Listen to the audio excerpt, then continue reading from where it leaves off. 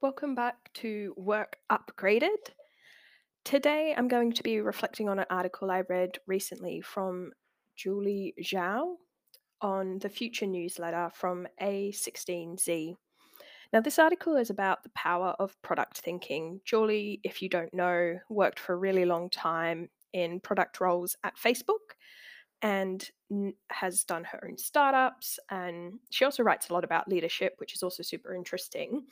But today, I'm more interested in unpacking her observations about this concept of product thinking, because I think this concept definitely applies to organizations beyond the traditional ones where you might think it applies. So, beyond digital product and physical product organizations, even into service organizations, or I think that even applies in the not for profit world. So, in her article, Julie starts off with a bit of a background in what product thinking is. Her description is very much grounded in the digital product world. And she talks about this idea of a product obsession, but not just, which is your favorite product, what's your latest app that you're using, or the coolest phone that you use, or something like that. But product thinking for her more comes down to the way in which you analyze why a product is appealing or popular, both in terms of analyzing your own response to a product and others' responses to that product. In order to develop this skill, which she certainly sees as a skill or an intuition that can be developed, it's not something you have to be intuitively born with. Developing this skill, she sees there are two key skills to it. One is the skill of observation, and the other is the skill of inquiry.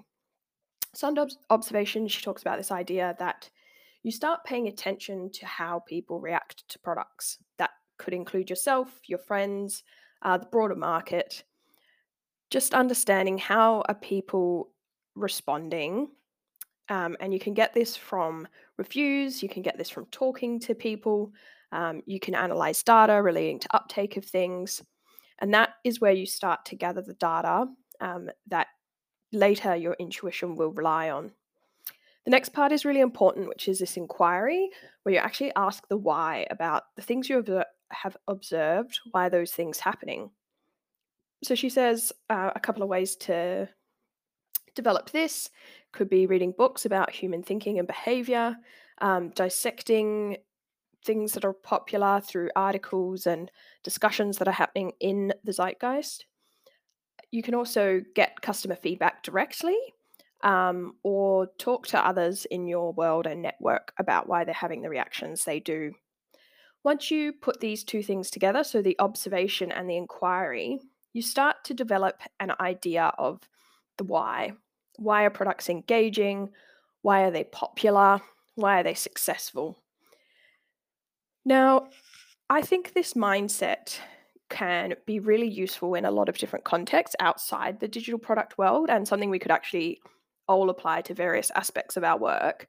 But I would go a step further than Julie in describing product thinking, um, in the sense that I think it also involves seeing things through the frame of products. An example that I feel best illustrates this comes from my role on a not for profit. The services we provide certainly aren't a product in a traditional sense. It's not very tangible. It's hard to necessarily draw the boundaries around what that is. But I still think we can conceive of these things as products, particularly when we talk about the fundraising side of things.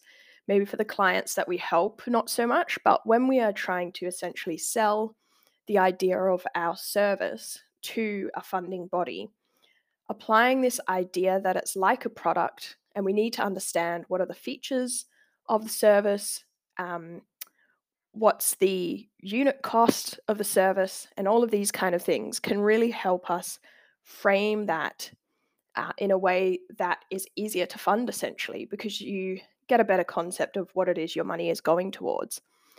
Charities have used this idea for a little while. You might be familiar with the idea of, you know, buying school supplies for a kid from a low socioeconomic background. You put a certain amount of donation towards that company, and they tell you essentially what you're buying, or buying a chicken or a cow or something for someone in a developing country. But I definitely think this can be applied a lot more broadly. And then once you are conceiving of your service or the thing that you do through that product lens, you can then apply the observation and inquiry steps that Julie talks about to start unpacking whether or not your product is actually engaging to the people that you need it to engage.